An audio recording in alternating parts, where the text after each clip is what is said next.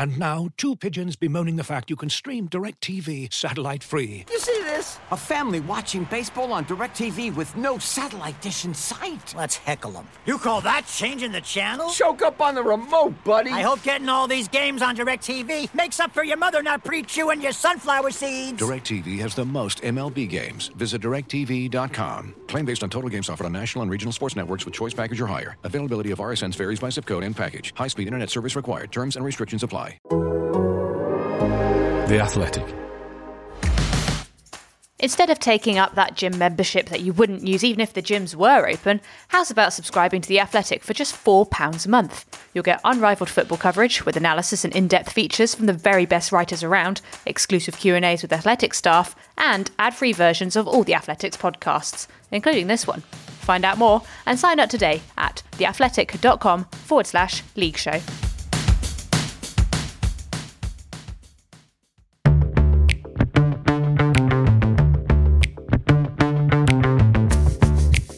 Hurahan's humming, Wimbledon with Hodges, Lincoln miss pens like I miss pubs. And what's the weather like in Fleetwood, Dad? It's grey, son. This is the Totally Football League show in association with Paddy Power. Hey listener, I hope you're doing okay. Matt Davis-Adams here to guide you through another weekend in the English Football League. I've got two journeymen of the pod and a big name signing with me today. Adrian Clark, one of the former. Good weekend for your old club Stevenage. Bad weekend for your old club Southend. How are you feeling? Oh yeah, not so good. Yeah, Southend, that revival feels like it's a while off now. So yeah, they need to regroup big time. Yeah, I'm beginning to fear for the Shrimpers, which is it'd be tragic if they were to lose their place in the 72. Sam Parking's also with us. Sam, you've been cheating on the EFL this weekend by the sounds of things. Yeah, got a promotion to go and watch the worst game of football in the history of the world at Selhurst Park. So more than happy to be back talking about my bread and butter because I had to lie in a darkened room for a few days. We're thrilled to welcome back for his sophomore appearance the former Accrington, Portsmouth, Wigan and more manager, Paul Cook. Paul, you were telling us just before we came on air that you're having one of those days where it sounds like the itch to get back is pretty strong. Yeah, first of all, I didn't think I was going to be called a journeyman. I was quite working out, was I one of the two? I couldn't put myself into which one, Matt. No, listen, it's for all managers out to work, I think every day is a difficult day, isn't it? Because we're talking about the job that we're privileged to do and the job that we love.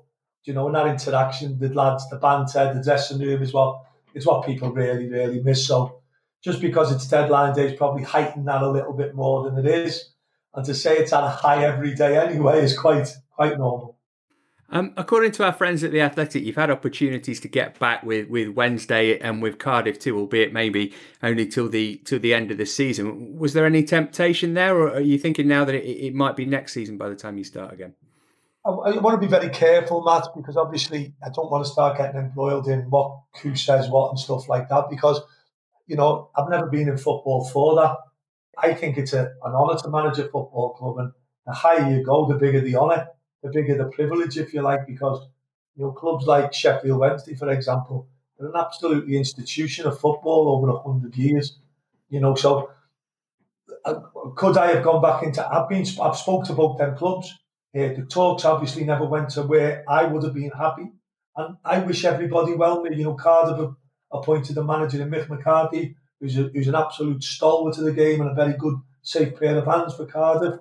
And Sheffield Wednesday is still in the process of whatever, you know, Mr. Chanzeri decides to do. The longer you're out, does it get harder to hold your nerve? You know, you might have thought when you left Wigan, okay, I want top end Championship, maybe even lower end Premier League. But the longer you're out, do you start to think, well, maybe it'll have to be something slightly different? Again, Matt, it's a really difficult one because nowadays the power of social media is absolutely huge, isn't it? You know, whether you like it or not. You know, perception in football especially is everything.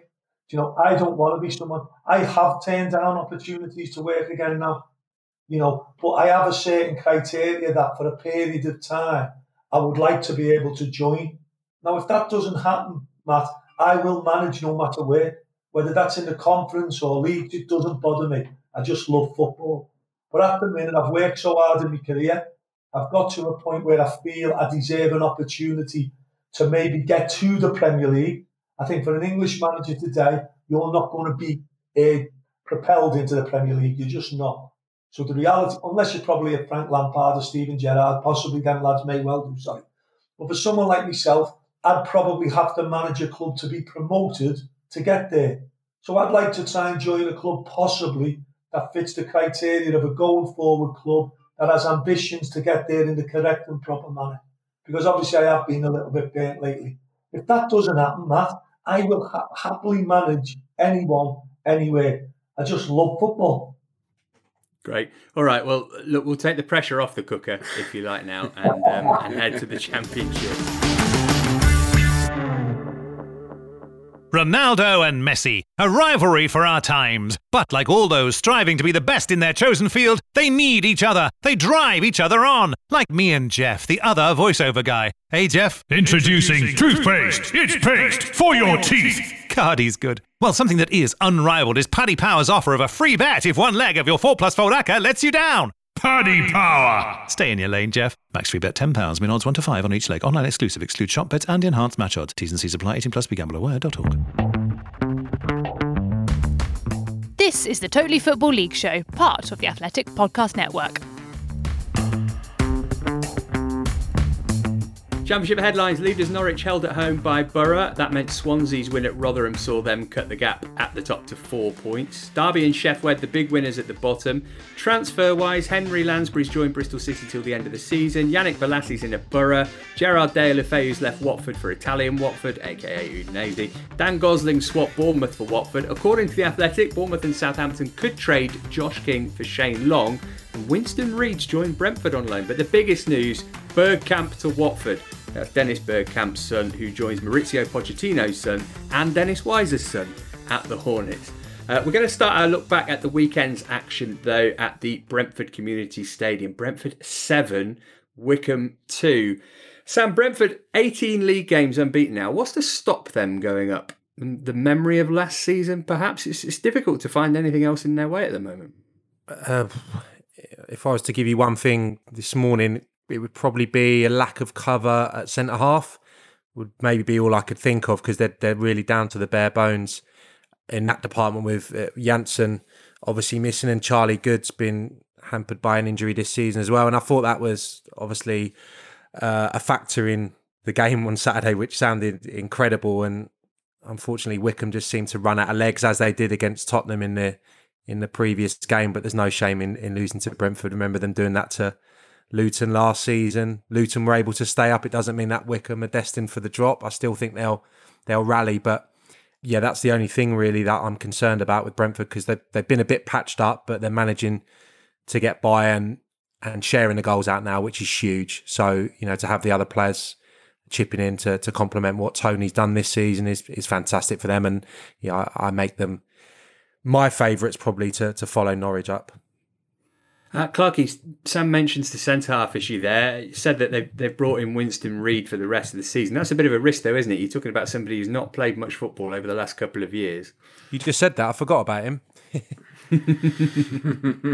Well, he's not the youngest, is he, Winston Reid? But he's got good pedigree, and he could be a useful acquisition. Let's give him a chance. What I will say, I looked into their defensive record, and it is terrific still, even though they're stretched. Obviously, no Raya in goal either the other day. No Pontus Jansson. They face around 9 shots per game, which is the second best in the Championship. And that tells you, I think, that they are a team that defend well all over the pitch. They defend from the front, in midfield, they work hard. They protect the goalkeeper very, very well. Because it's not as if they're obsessed by possession this season. It's around 50-50 in terms of what they have. So look, they do defend well as a team. They're really well organised. I think they're in a great position, aren't they, to go up. And this performance, by the way, 7-2, comes on the back of a game at Swansea that they drew 1 apiece, but they had 21 shots to Swansea's 2 in that game. That's an immense away performance from the Bees. I think shots have been fired by Brentford this week, and the others will be taking notice. Paul, Ivan Toney gets a hat-trick here. It takes him 1 above Adam Armstrong in the race for the Golden Boot. He's a real example of how impressive Brentford's recruitment strategy, and in fact transfer strategy overall, has been over the last couple of years, isn't he? You think with them losing Benrahma and Watkins, are they going to struggle for goals? They'd already got the replacement scouted and in place. That's such a help for a manager. Yeah, I think so. I think Brentford's transfer policy, stroke recruitment, stroke everything is sort of well documented and highlighted a lot more when you're winning and you're selling players. Don't forget, it was only a few years ago Southampton were getting all the plaudits in the world for similar models and similar things. I think all clubs try and recruit well. When you sign a player, they're never a bad player. They're always a good player. It's only when you watch them play in your club you realise they're bad players. So I think with Brentford, they're doing really well as a club, aren't they? Moved to a stadium. I personally think that if you look at Leeds as a football team and how they missed out in the playoffs the year before, no one even remembers it now. Because last year they go up automatically. Last year, the minute Leeds have a blip, everyone's saying, will they have another blip? Will they do this? Will they do that? The experiences in football are fantastic, whether they're good or bad. Brentford have had the most amazing experience, getting to the playoffs, being on the run, being at a Wembley final, albeit with no supporters there, and then the biggest experience of all, the pain of disappointment. If Brentford do what I think they'll do, Brentford will go up this year because everything that they've done in the past will fuel them to go forward in the future. Briefly on Wycombe, Clarky, we know that games like this aren't going to define their season necessarily, but it's a heavy old defeat to try and put behind you quickly, isn't it? It's one thing losing to a good team, it's one thing getting battered. Yeah, I just think their legs went. The games can run away from you sometimes against the very best, and they just collapsed really, and they looked very leggy, a bit slow towards the end of that game. I think they'll come good again. I think they should be lifted by the way they competed in the first half. It was a really good game. Ding dong, they caused one of the best teams in the league loads of problems. Ikpeazu's scored 2 great goals in successive games, so that's a real positive. So no, I don't think Gareth Ainsworth and the players will beat themselves up over this one. They've got plenty more battles between now and the end of the season, and yeah, I think you've just got to park that second half, and not pretend it didn't happen, but not dwell on it too long. Let's go to another top v bottom game then. Rotherham 1, Swansea 3. Great win for Rotherham at Middlesbrough in the week, but brought back down to earth the weekend just past. Swansea sitting second after a hugely impressive 3-1 success in Yorkshire. Sam, those goals were pretty special. Did you have a favourite of the bunch?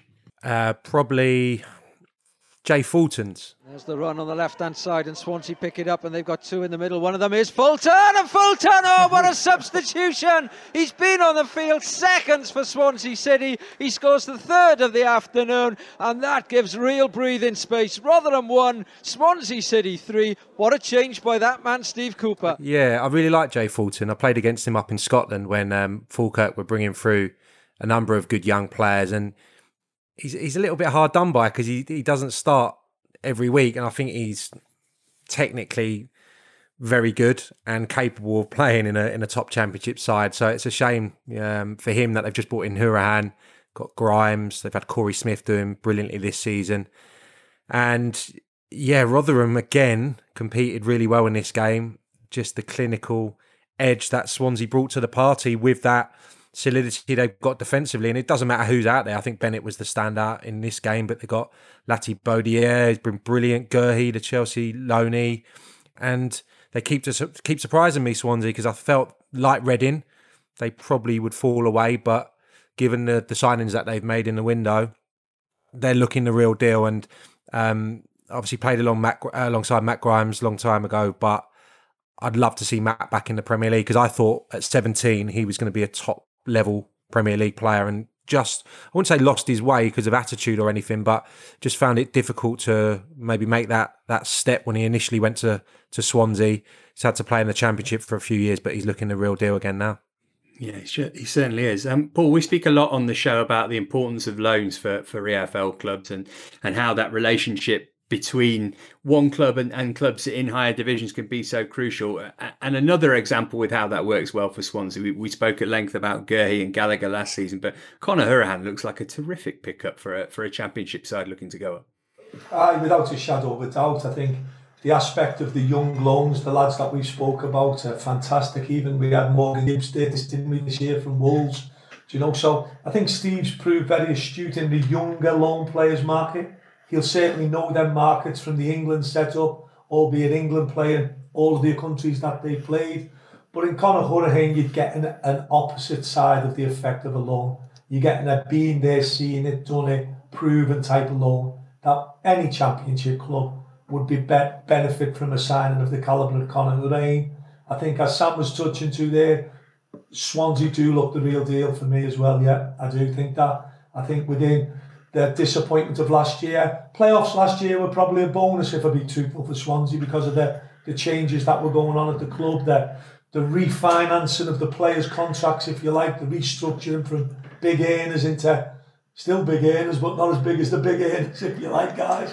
You know, and now, all due respect to a model where Jamal Lowe's got in there up front a little bit with Ayew, the recruiting well. You know, Hourihane for me is just a really, really good sign.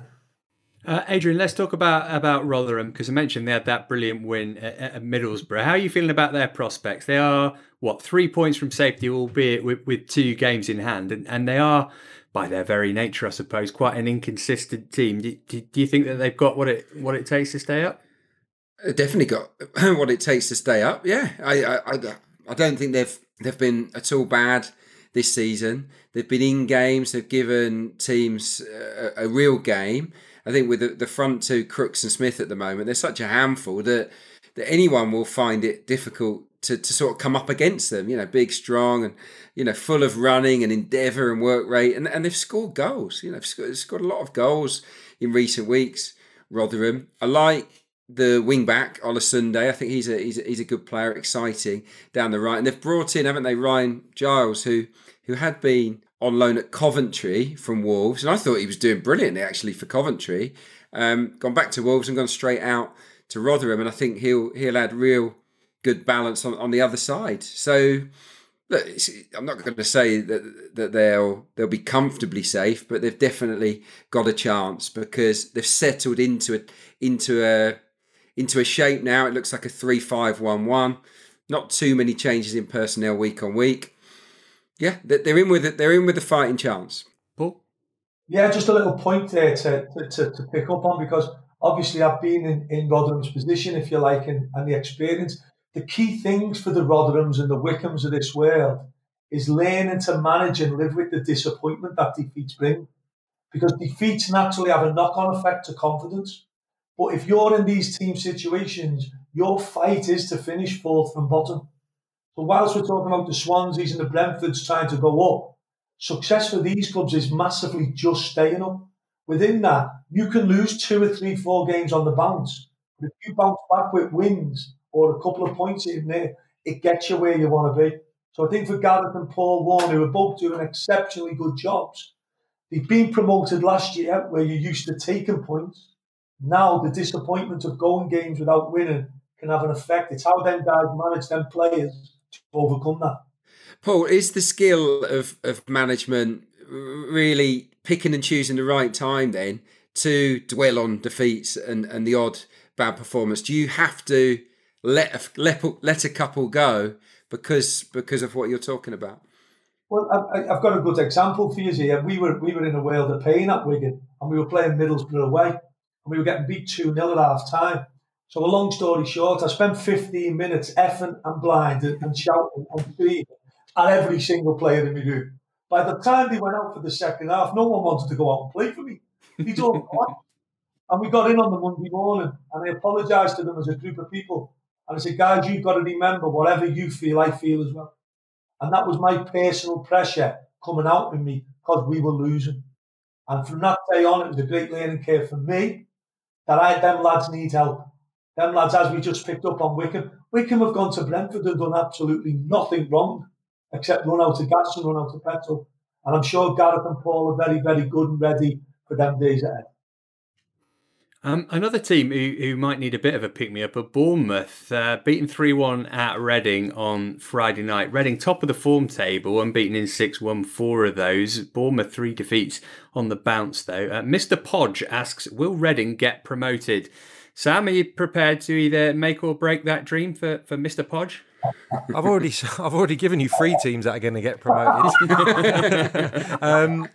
I would say right now, my guess would be they'd have to do it through the playoffs. That would be my guess if they're gonna make it. But I mean, you think of that front four. I was thinking about it this morning. Is there a better front four in the division? Maybe Norwich on their day can match them, but obviously maybe different setups. But in the 4-2-3-1, I mean, Reading are outstanding, and I think Josh Lawrence getting a lot of praise. So it's not all about that front four. You know, he was a free transfer from Shrewsbury. They've got young kids that have come through the system. McIntyre coming into the side right now, who was their standout in that game. So they're not going anywhere. They're not going to go down the table. And the biggest point to focus on is they've got probably the pound for pound the best striker in the division right now. And Paul will probably tell you what that gives you when the lads are going out there and they know they've got someone who can not only be a focal point in terms of head it, hold the ball in, bring others in, but he has got silky feet. He can go beyond people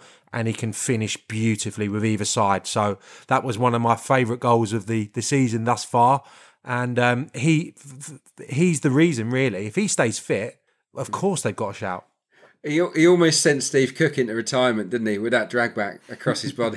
that was something a bit special, wasn't it? I mean, it's easy. I wouldn't say it's easy, but you can do that maybe from a standing start. To be moving and roll the ball with your studs is phenomenal. And you can't, I suppose you can't read that, and you can't move your feet quickly enough to deal with that either as a defender. Yeah. Can I just ask Paul a question? Josh Lawrence is flying this season. Obviously, he earned his move by doing well at Shrewsbury. But am I right in thinking you had him at Wigan, but he wasn't too heavily involved? Just wondered, what your memories of working with him, and maybe why it didn't work out at Wigan. Because he looks the full package at the moment in the Championship. He can sort of do a bit of everything. And he also had Ivan Toney at Wigan, and he also had Jake Fulton at Wigan. There's a combination with problems here, lads, isn't there? Again, for Josh Laurent, Josh was a young lad when I went into Wigan, and Wigan had 39 pros.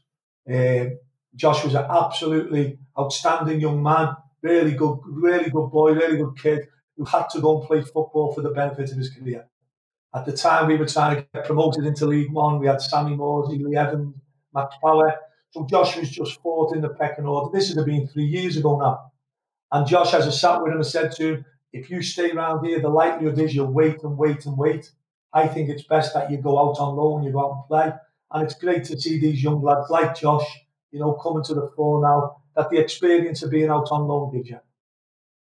Derby County have been leaning on their youngsters too. Another win for Wayne Rooney as they saw off Bristol City by 1-0. And Paul, last time you were on, he was in interim charge, Rooney, and only just starting. You must be impressed with how he's done since he got the gig full time. Really impressed. I think one of the issues with Derby, and it's modern day football now, isn't it, with takeovers and all the other above that comes with it. There's been bad press for Derby now for a period of time. And I think appointing Wayne as the full-time permanent manager was probably the real first bit of good media attention Derby have had for a bit. Within that, the results are speaking for themselves. I think Wayne would be the first to admit Derby's squad should not be in the position in that league table that Derby's squad is in.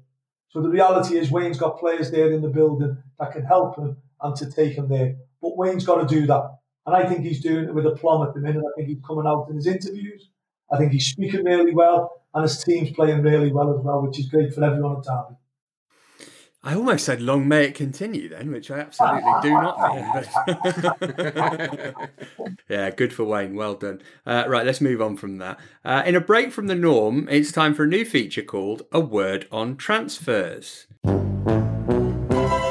I'm your host, Matt Davis-Adams. I'm joined by my pundits who can only say one word. That's why it's called A Word on Transfers. This January, seen many a move. Loads of them will happen after we stop recording the pod as well. It's the way it usually goes.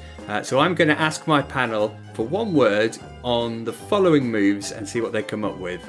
Sam Parkin, you're up first. Sam Cosgrove from Aberdeen to Birmingham City. What's your one word? Exciting. Okay, good. I like that. A double incoming at Watford for you, Clarky. Maurizio Pochettino the younger and Dan Gosling the elder. One word.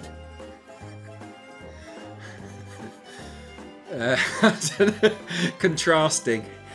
Nice. One will play. One will play. The other one won't. Very good, Adrian. On Teesside, meanwhile, Yannick Bolasie signed on for Borough. Here's our northern correspondent, Paul Cook, with his thoughts. Exciting. Okay, yeah, good. We'll take that again. Henry Lansbury to Bristol City, Sam.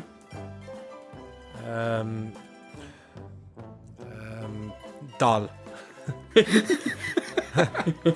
Brutal. Great tracksuit top though he had on in the photo shoot. Great tracksuit top. I would have gone for gamble on that one. Clarky, Ben Pearson stepped it up a gear. He switched the whites of Preston for the stripes of Bournemouth. Thumbs up, thumbs down, one word. Well, with a hyphenated, I'll go thumbs up. Okay, yeah, I'll give you that. And finally, this one's for you, Paul. Shock news, Nottingham Forest have signed a player. That player is Glenn Murray. Pass.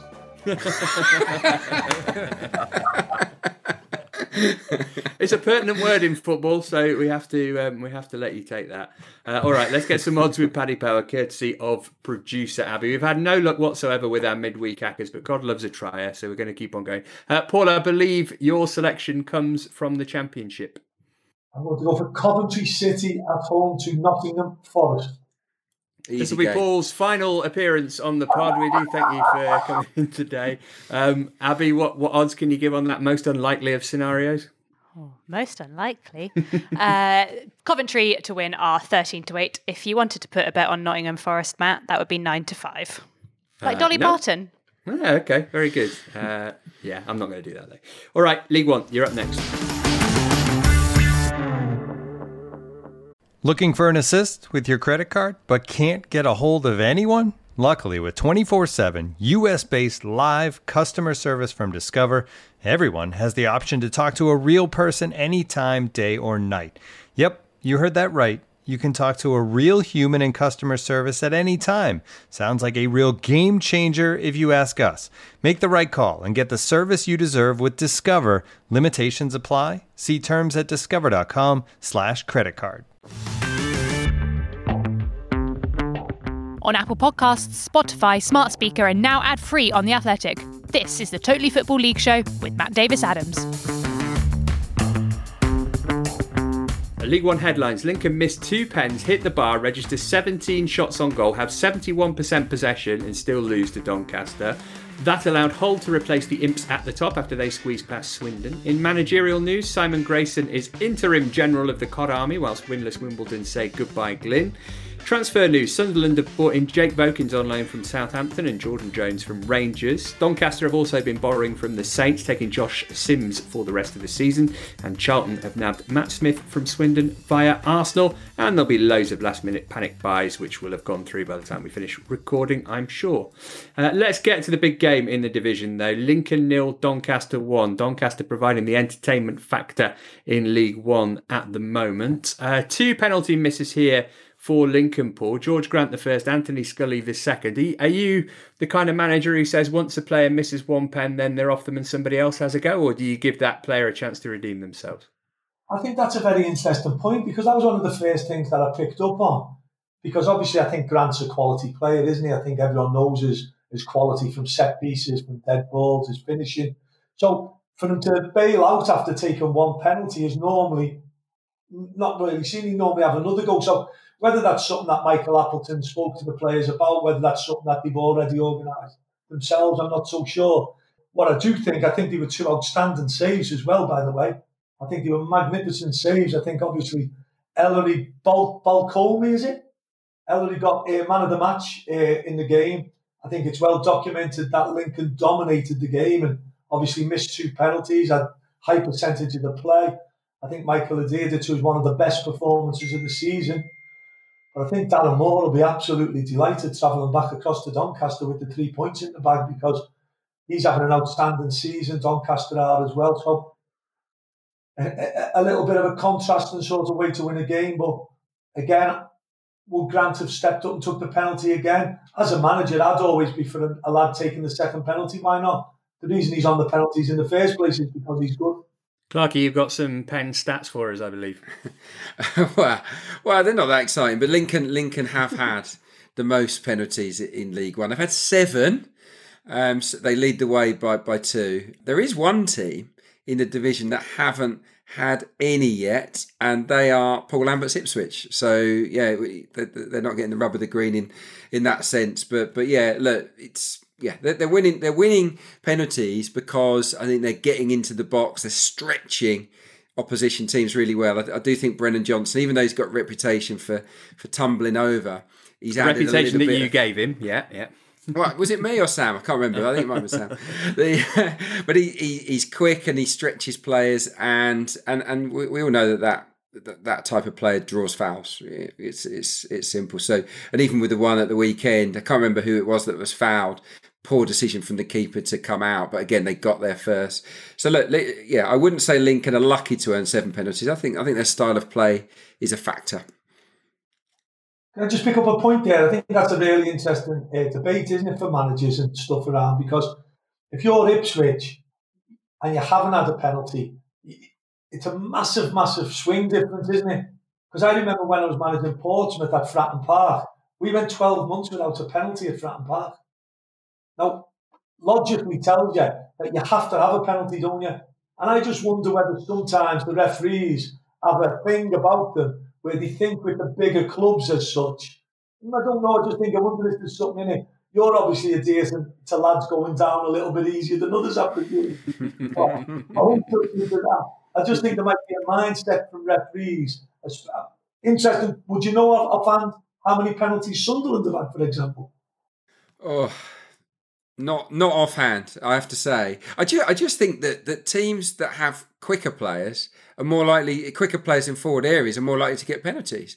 I just think it's those runs in behind where defenders are scrambling, when they end up diving in desperation. I think that is what immediately comes to my head when I think about a team that win penalties. I mean, and having dribblers. Crystal Palace, obviously, in the Premier League, have won a lot of penalties down the years. That's because Wilfred Zaha commits players. So I think when I look at Ipswich, I don't see that many players in their forward line that commit defenders in the way that maybe a Lincoln or other teams do. That's just a hunch, yeah. Sam, just lastly on this game, Doncaster, they're the real deal at the moment, aren't they? They look one of the form teams in the division. Are you expecting them to maintain this? And I guess keeping Darren Moore out of the clutches of Sheffield Wednesday might be a key part of that. Well, mate, they're getting promoted like Swansea, Norwich, Brentford. My hunch would be that this is a really good spell, but maybe that they won't have the depth in the squad to make it. Maybe enough firepower as well. But this was a brilliant performance. As Cookie said, I think Darren Moore's really clever at setting his side up in different ways tactically. This was a way to shut down the opposition, played James in central midfield, played Halliday further forward, both more defensive players. So I think he actually, purposefully stopped Lincoln in this game. I think Wright played a full-back. He's normally a centre-half. And he did that against Lincoln in the home game where they won that. They won the last 3 against Lincoln City. So I think this was a job really well done. Obviously rode their luck to a degree, but I don't think they've probably got enough to be automatic contenders. But playoffs, they were there, 2 seasons ago and lost narrowly to Charlton. So why not stick them in that pot? It's a proper hot streak, isn't it? I mean, if you win 8 of 9, you're right in the mix. I looked at goals from open play, and they've scored more than anybody else in the division and played at least 2 games less than most of the teams around them. So they're not a team that are relying on set pieces. They create, and they're going really well. But I'm probably with Sam on this one. I think looking at the other teams around them, there's a bit more depth. All right. Just to make you just answer your question, Paul, Sunderland have had 7 penalties. I've just looked that up. 7. It's not just the big clubs then, guys, is it? Very good. Speaking of teams in form, my goodness me, Oxford United, 9 wins on the spin in all comps, a club record equaling 8 in a row in the league. This after they beat Fleetwood by a goal to nil. It's not Oxford we're going to talk about though, it is Fleetwood. Simon Grayson appointed on an interim basis until the end of the season. Adrian, if you're going to look up the definition of safe pair of hands for this kind of job, there might well be a picture of old Larry next to it. Well, he knows the game, doesn't he, Simon? I mean, I think he's a really good analyst on the radio. Whenever I listen to him, he speaks a lot of sense. He's got a pedigree, hasn't he, as a manager? I think he got promoted from this level with Huddersfield and Preston. But the last 3 gigs he's had have been sort of awkward jobs, haven't they? Sunderland, Bradford, Blackpool, issues behind the scenes for him to deal with. Sort of adds to a lot of firefighting, as well as managing Sunderland, Bradford and Blackpool, and the results didn't go as well as hoped. So I think he kind of needs it to work, doesn't he, this time around, Simon Grayson? So look, good luck to him. I do like him, and he inherits a really strong Fleetwood squad that have been underperforming this season, certainly of late. I mean, hardly scoring any goals, are they? I think they just need to find a bit of stability. I think that's his first job. I've noticed in recent months, a lot of different players have started games. They've been chopping and changing the starting 11. Just he needs to quickly try and work out who he wants to have in that team moving forwards. Fleetwood, by the way, have recalled Harrison Biggins from Barrow, which gives me the chance to say Harrison Biggins. Speaking of which, congrats to Newport on the signing of Priestley Farquharson. He's either the Earl of Rutland or a friend of Abby's, I forget which. Other managerial movements, AFC Wimbledon 0, MK Dons 2 was the final straw for Wimbledon, who part company with Glyn Hodges. 7 in 8 defeats and 5 in a row at home. Sam, do you think they're going to move away from the tried and tested, he used to play for Wimbledon back in the day model in terms of appointing a new manager? Yeah, possibly. I think Neil Cox has been linked with it today, a return. I'm not sure if Neil turned out for Wimbledon, but he was there with Neil Ardley, wasn't he? So that would surprise me, considering Scunthorpe have had something of an upturn. But would be tempting. I think it's a short-term fix, isn't it? Someone to go in maybe till the end of the season and firefight. But it's difficult because they're not going to have the opportunity to bring in any players. Not that Wimbledon would be doing any business anyway. They allowed Glyn Hodges to bring in, I think, 2 loan players in the last 10 days, which seems peculiar, the timing of it. But yeah, the form's really bad, and I had a little look, and they've conceded the first goal 12 times out of 25 and have taken 1 point.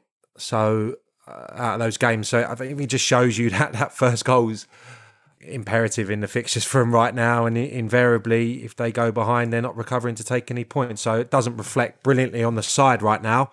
And the other big thing, in light of where we are today, there's a good chance that Joe Pigott will leave, I would imagine, because I know there's clubs been circling, and he's had a brilliant season. He's best by a long way in terms of goals and assists, and certainly someone who I think deserves another pop in the Championship. Paul, what's your take on this interim manager business? We've seen it a lot. We mentioned Simon Grayson, Mick McCarthy too. Is this a new trend in football? And is it best not to just get somebody in for the long term? Because there might be a danger of players thinking, well, this guy's only going to be here for another couple of months. I think, again, it's a great question. I think you've got to have 2 hats on here, haven't you? You've got to have your natural answer, which is one that you can't understand why you'd want to appoint someone till the end of the season. For all the suggestions like you're saying, I think the players must respect the manager when he comes in. If you're a lad whose contract's up in the summer and you know your manager's only here till the summer, there's a million different aspects to that. What we also must factor in is what the world has been through and going through at the minute in relation to, the sport not even being played 12 months ago. I can fully understand why clubs probably want to have short-term appointments for them reasons. If they are for them reasons, it's totally understandable.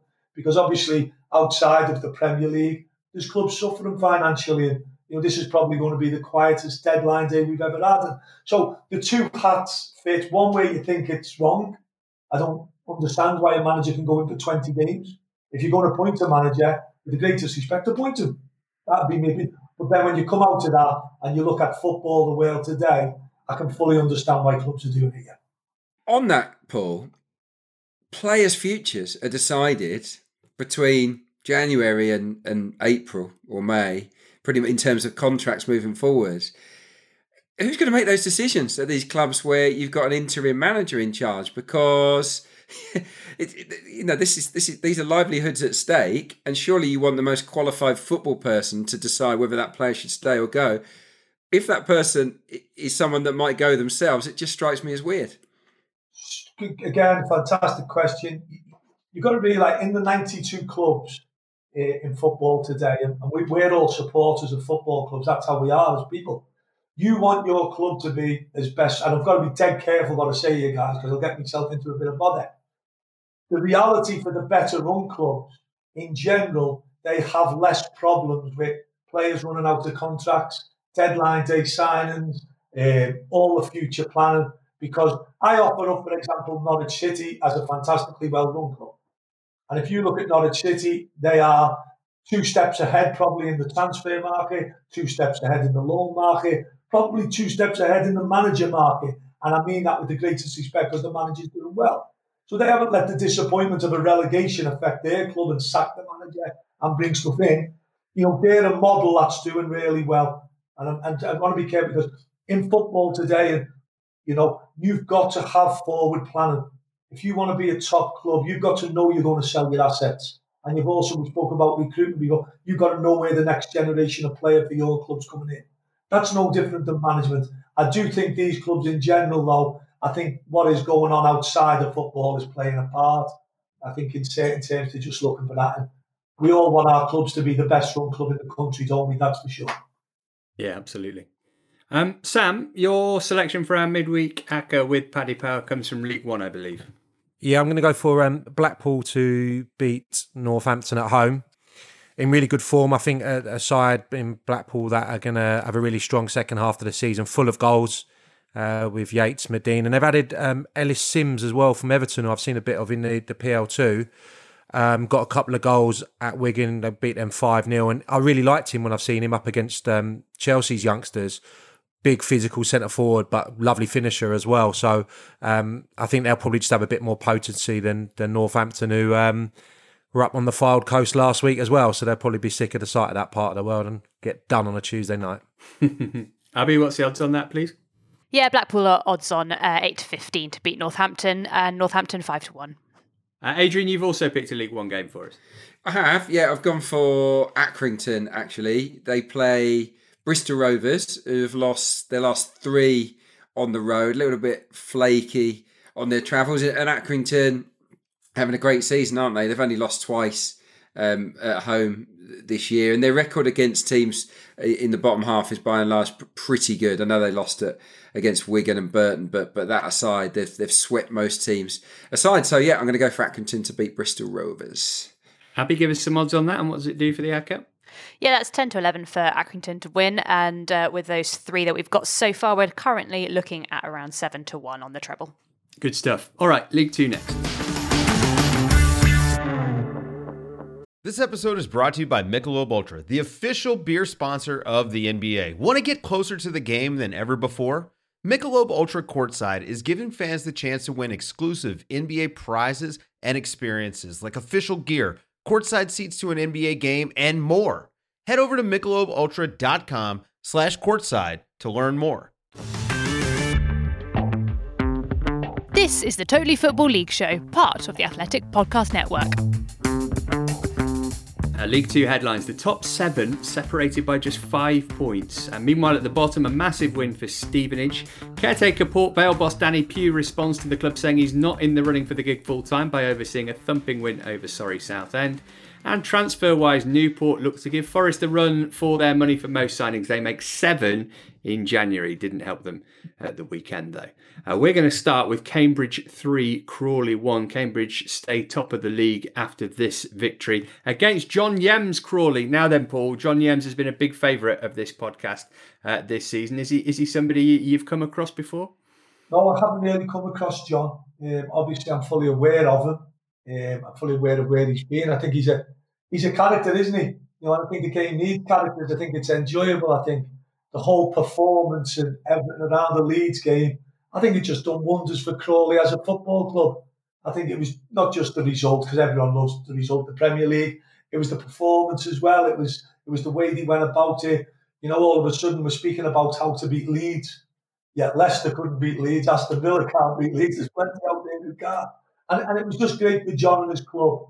I think on the back of that, they've sold a couple of players now, haven't they, which is always disappointing. The striker goes to Cardiff for nigh on £1 million. And I think Crawley's needed stability for a period of time now, haven't they? You know, they really have. So I think John's doing a fantastic job there. I think the profile of the cup run can see them possibly maybe try and challenge for a playoff space. It's that tight up at the top of that division, isn't it? You know, every week, I think Newport are down to 7th now. Yet they were top. It seemed like it was last week Newport were top of the league. So I think John's doing a great job. It's great to see characters in the game, and I think it's what we need. In terms of this game, Adrian, you like a stat. How about some of these from Goodbrand on Wes Hoolahan? 82 touches, the most in the game, 55 passes, 47 successful passes, most in the game, 40 passes in opposition half, most in the game, 4 crosses, most in the game, 5 key passes, most in the game, 1 assist, 1 goal. He's really taken to this with gusto, hasn't he, this move? Great to see. Yeah, he weren't really in the game, was he? He's a class act, isn't he? We all know that. We knew when Cambridge signed him that he had potential to be their difference maker, and I'm really pleased. It's sort of my most local club from where I'm from originally, and he said that about Ipswich last week, didn't he? Well, Ipswich is Suffolk. I came from Haverhill, which is in Suffolk. Ipswich is Suffolk. Cambridge is just up the road. But all right, I can jump on these teams. No, they're doing great, and I love the fact that it's not a big name manager that's doing it. It's someone that's sort of been there for donkey's years behind the scenes with working with the younger players, and there's nothing fancy about their tactics or their style of play. You know, mainly 4-4-2, hard working. You know, good front two that combine well. Creators out wide, one of them Hoolahan. Yeah, it's simple football, but very, very effective football. And they had a great January, 14 points from a possible 18 for Cambridge United. So yeah, onwards and upwards for the U's, I hope. Yeah, just a little point on that.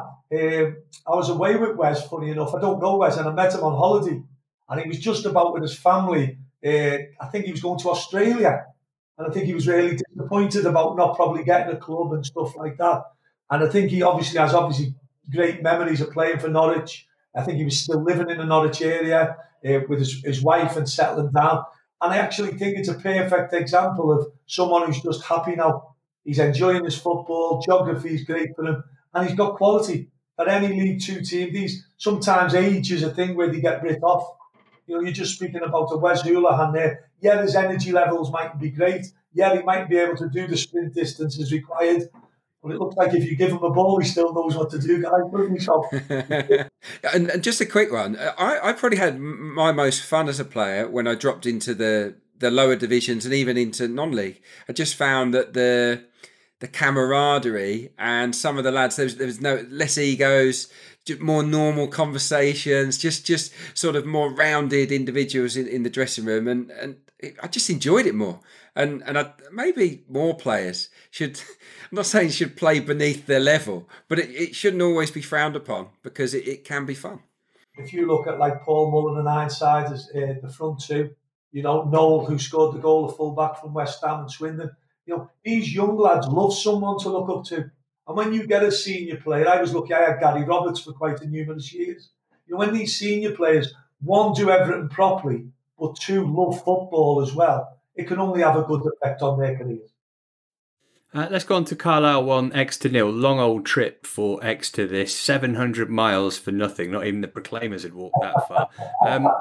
Sam, your old club Exeter, no shots on target here. Are they destined to kind of be always the bridesmaid, never the bride in the League Two promotion race? Yeah, it's not looking great this year. Obviously, Matt was really open when he was on with us and said they go in a little bit of a different way this year, where the onus wasn't so much on defending. It was about getting, I think he said, youth in the wide areas and loads of energy out wide, attacking players, and I suppose the Achilles heel has been the defending this year. I mean, last year at this stage, they had 13 clean sheets. You remember all the 1-0s and 2-0s that we were talking about? They were so watertight. They've only got 5 clean sheets this season. And, married with that, they're missing their best player, Randall Williams, and Joel Randall as well at the moment. So I think it's just a combination probably of the two, which is going to mean that they may miss out this year. But this was a real... it was a bit of an ugly game, to be honest, but understandably considering Carlisle hadn't played in so long. So I think there was a bit of rustiness in their performance, not as fluid as maybe they've been under Chris Beech this season, but a great result and puts them in a brilliant position to produce something that nobody expected. Nobody would have fancied Carlisle to get out of that division, but they're going great guns. Yeah, first game in 4 weeks for them. Arguably the biggest match in the division on Saturday was at Blundell Park. Grimsby won, Stevenage 2. Just when Grimsby thought they got a point, Stevenage take the kick-off and 4 passes later in the 5th minute of stoppage time go on to win the match. I mean, it goes from grim to Grimsby to Grimmersby, Clarkey, for the struggling Mariners at the moment. So criminal to concede straight from the kick-off. Luke Waterfall switched off, let the runner Matty Stevens get in behind him, and he'll have had a sleepless night after that one. And you just look at Grimsby, poor record against the teams around them in the table, averaging 0.78 points per game against the bottom team. Stevenage are getting up towards 1.5 points a game against those around them. So that's the difference for me. I mean, it's hard to find anything positive to talk about really with Grimsby. Maybe Jay Matete, who came in 19 years of age on loan from Fleetwood. He produced a good assist, played okay by all accounts, but crumbs of comfort really for them. But for Stevenage, I'm really optimistic about them. They're so solid. I think I might have the stat of the day here for you. Stevenage have conceded fewer goals than 3 of the 4 teams in the playoff positions. Wow. There you go. Get a season ticket there next year. They're pretty dull. But defensively, it's a decent foundation. Paul, is there anything sweeter than winning a game with the last kick of it? It just shows you the roller coaster emotions of being a football manager, doesn't it? I think I'm right in saying that Stevenage haven't won away from home all season. Yeah, the last team in England to do so. Yeah. And the manager wouldn't know that, by the way, that's for sure. 3 minutes, I think it's 5 minutes stoppage time. The 3 minutes into stoppage time, and Stephen Payne goes through. Fantastic finish. It's a good goal. So he'll be looking at the floor. He'll be doing the normal stuff of the roller coaster ride. A minute later, there you go. We're 2-1 up. We're in the dressing room, and I'm sure it was a euphoric dressing room for Stevenage. I'm sure they've looked at it as a really big win on Saturday. And it doesn't look great for Grimsby and Southend at the minute. I'm sure both managers of them clubs will be working as hard as they can to turn it round. Right, odds-wise then, from League 2, this is where my selection comes in. Abby, I would like Carlisle versus Forest Green Rovers, both teams to score, please. What odds will you give me on that? For that, I will give you 3-4, which means that our accumulator comes out at around 12-1. Okay, so listeners, if you're unfamiliar with how betting works, if you put £1 on that, you'll lose £1. That's nearly us for today. As it's transfer deadline day, I want to hear some good transfer deadline day stories. Sam, I reckon you've definitely been lined up for a move on deadline day and found yourself stuck at Baldock service station waiting for the paperwork to go through. Even when I was useless in the last 4 or 5 years of my career, I'd always think my phone was going to ring still. I think every player's like that. I moved on transfer deadline day, the loan deadline day once. And it was when my first season playing. I was at Chelsea and it must have been the chief exec or the general manager pulled me in after training. So we probably had 5 or 6 hours and said, I'd had a couple of loans previously that year and said, do you want to go to Oldham? Completely understand if you don't want to go. Like, I thought I'd ask you, thought I'd just say I'd stay and play, here to the end of the year. And my girlfriend at the time was from Rochdale, which was about 6 miles away. I got back to my mum's and was on the M40 within about 10 minutes. And then, and to be honest, it was the making of me because probably told this story before, but I wouldn't say I was brash, but I was confident, young, London lad, and I went into this dressing room with John Sheridan and Duxbury and David Ayres, and it was amazing. It was a brilliant experience. Tough Scousers and Mancunians, and I really enjoyed it. And I went into digs as well with a couple that I still kept in contact with for a long time. And my biggest recollection is them cooking their dinner about 5 o'clock. So I'd still be having my afternoon nap, and I'd smell this Lancashire hot pot or whatever stewing away down there, and I'd be, I'm used to, eating at 9 o'clock continental down there. So you didn't score much at Oldham, but you did in Rochdale. Clarky, how about you?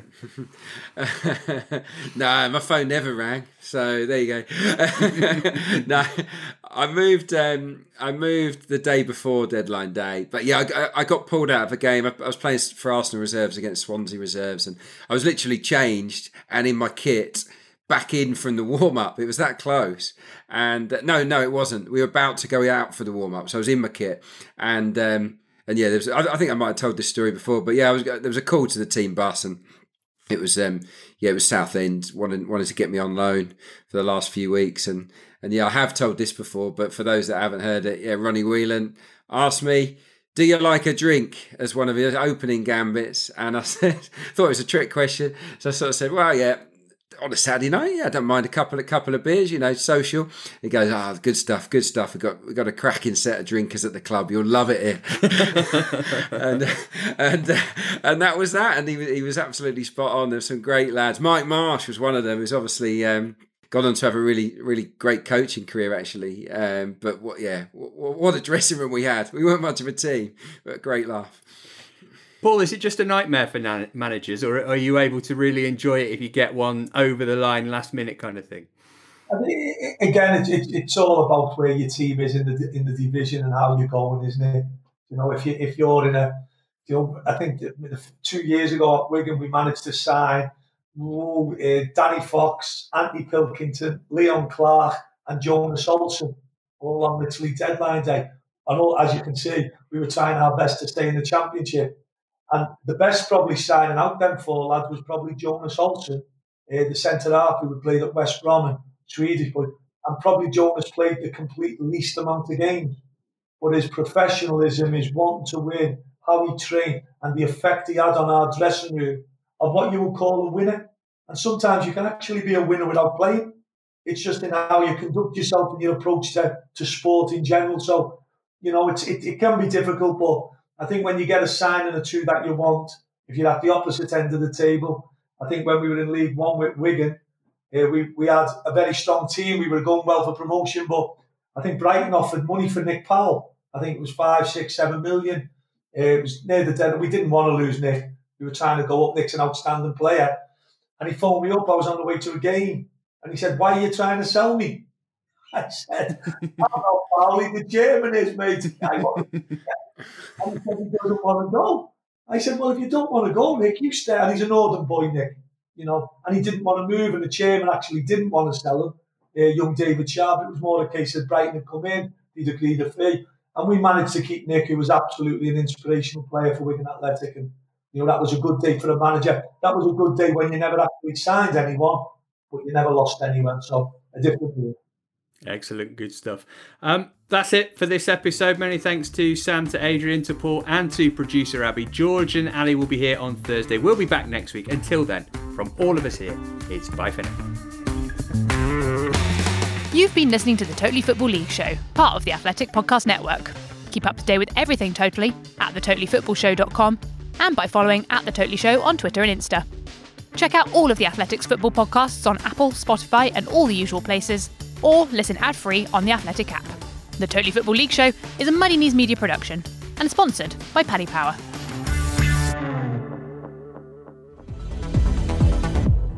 Hi, I'm James McNicholas, and I'm here to tell you about the latest series of Beyond the Headline, The Making of Big Sam. If I did anything wrong, why did they pay me off? You see, Sam Allardyce seemingly can't quit English football, and English football can't quit him. But why? Why does football keep coming back to Sam Allardyce? To answer those questions and many more, you'll hear from former Hull City manager Phil Brown. He didn't mind having a crack, he didn't mind having the banter, but he would prove his way was the right way.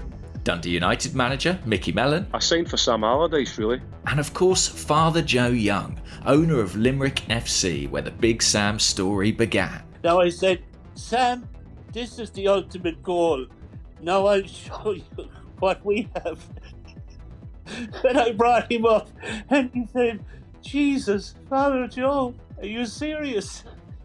I said, look, nothing is impossible to those who believe. You'll learn about his time in America at the Tampa Bay Rowdies, the way he revolutionised English football, and of course, the England debacle. You can hear it all now, and ad-free via the Athletic app. Just search for Beyond the Headline now.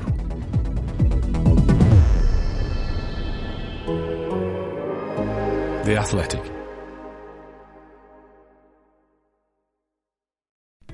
As you've probably heard by now, we've teamed up with BetMGM this season. We'll be using BetMGM lines to make all of our picks, and we'll have special offers for our listeners each week. If you haven't signed up for BetMGM yet, use bonus code The Athletic, and you'll get a 1-year subscription to The Athletic, plus up to a $1,500 first bet offer on your first wager with BetMGM. Here's how it works. Download the BetMGM app and sign up using bonus code The Athletic. Make your first deposit of at least $10. Place your first bet on any game and claim your voucher for a 1-year subscription to The Athletic.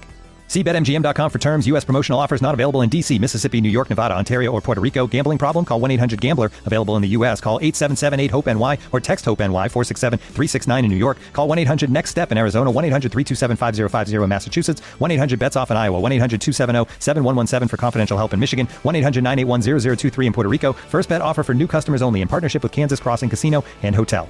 Don't forget, if you haven't signed up for BetMGM yet, use bonus code The Athletic, and you'll get a 1-year subscription to The Athletic, plus up to a $1,500 first bet offer on your first wager.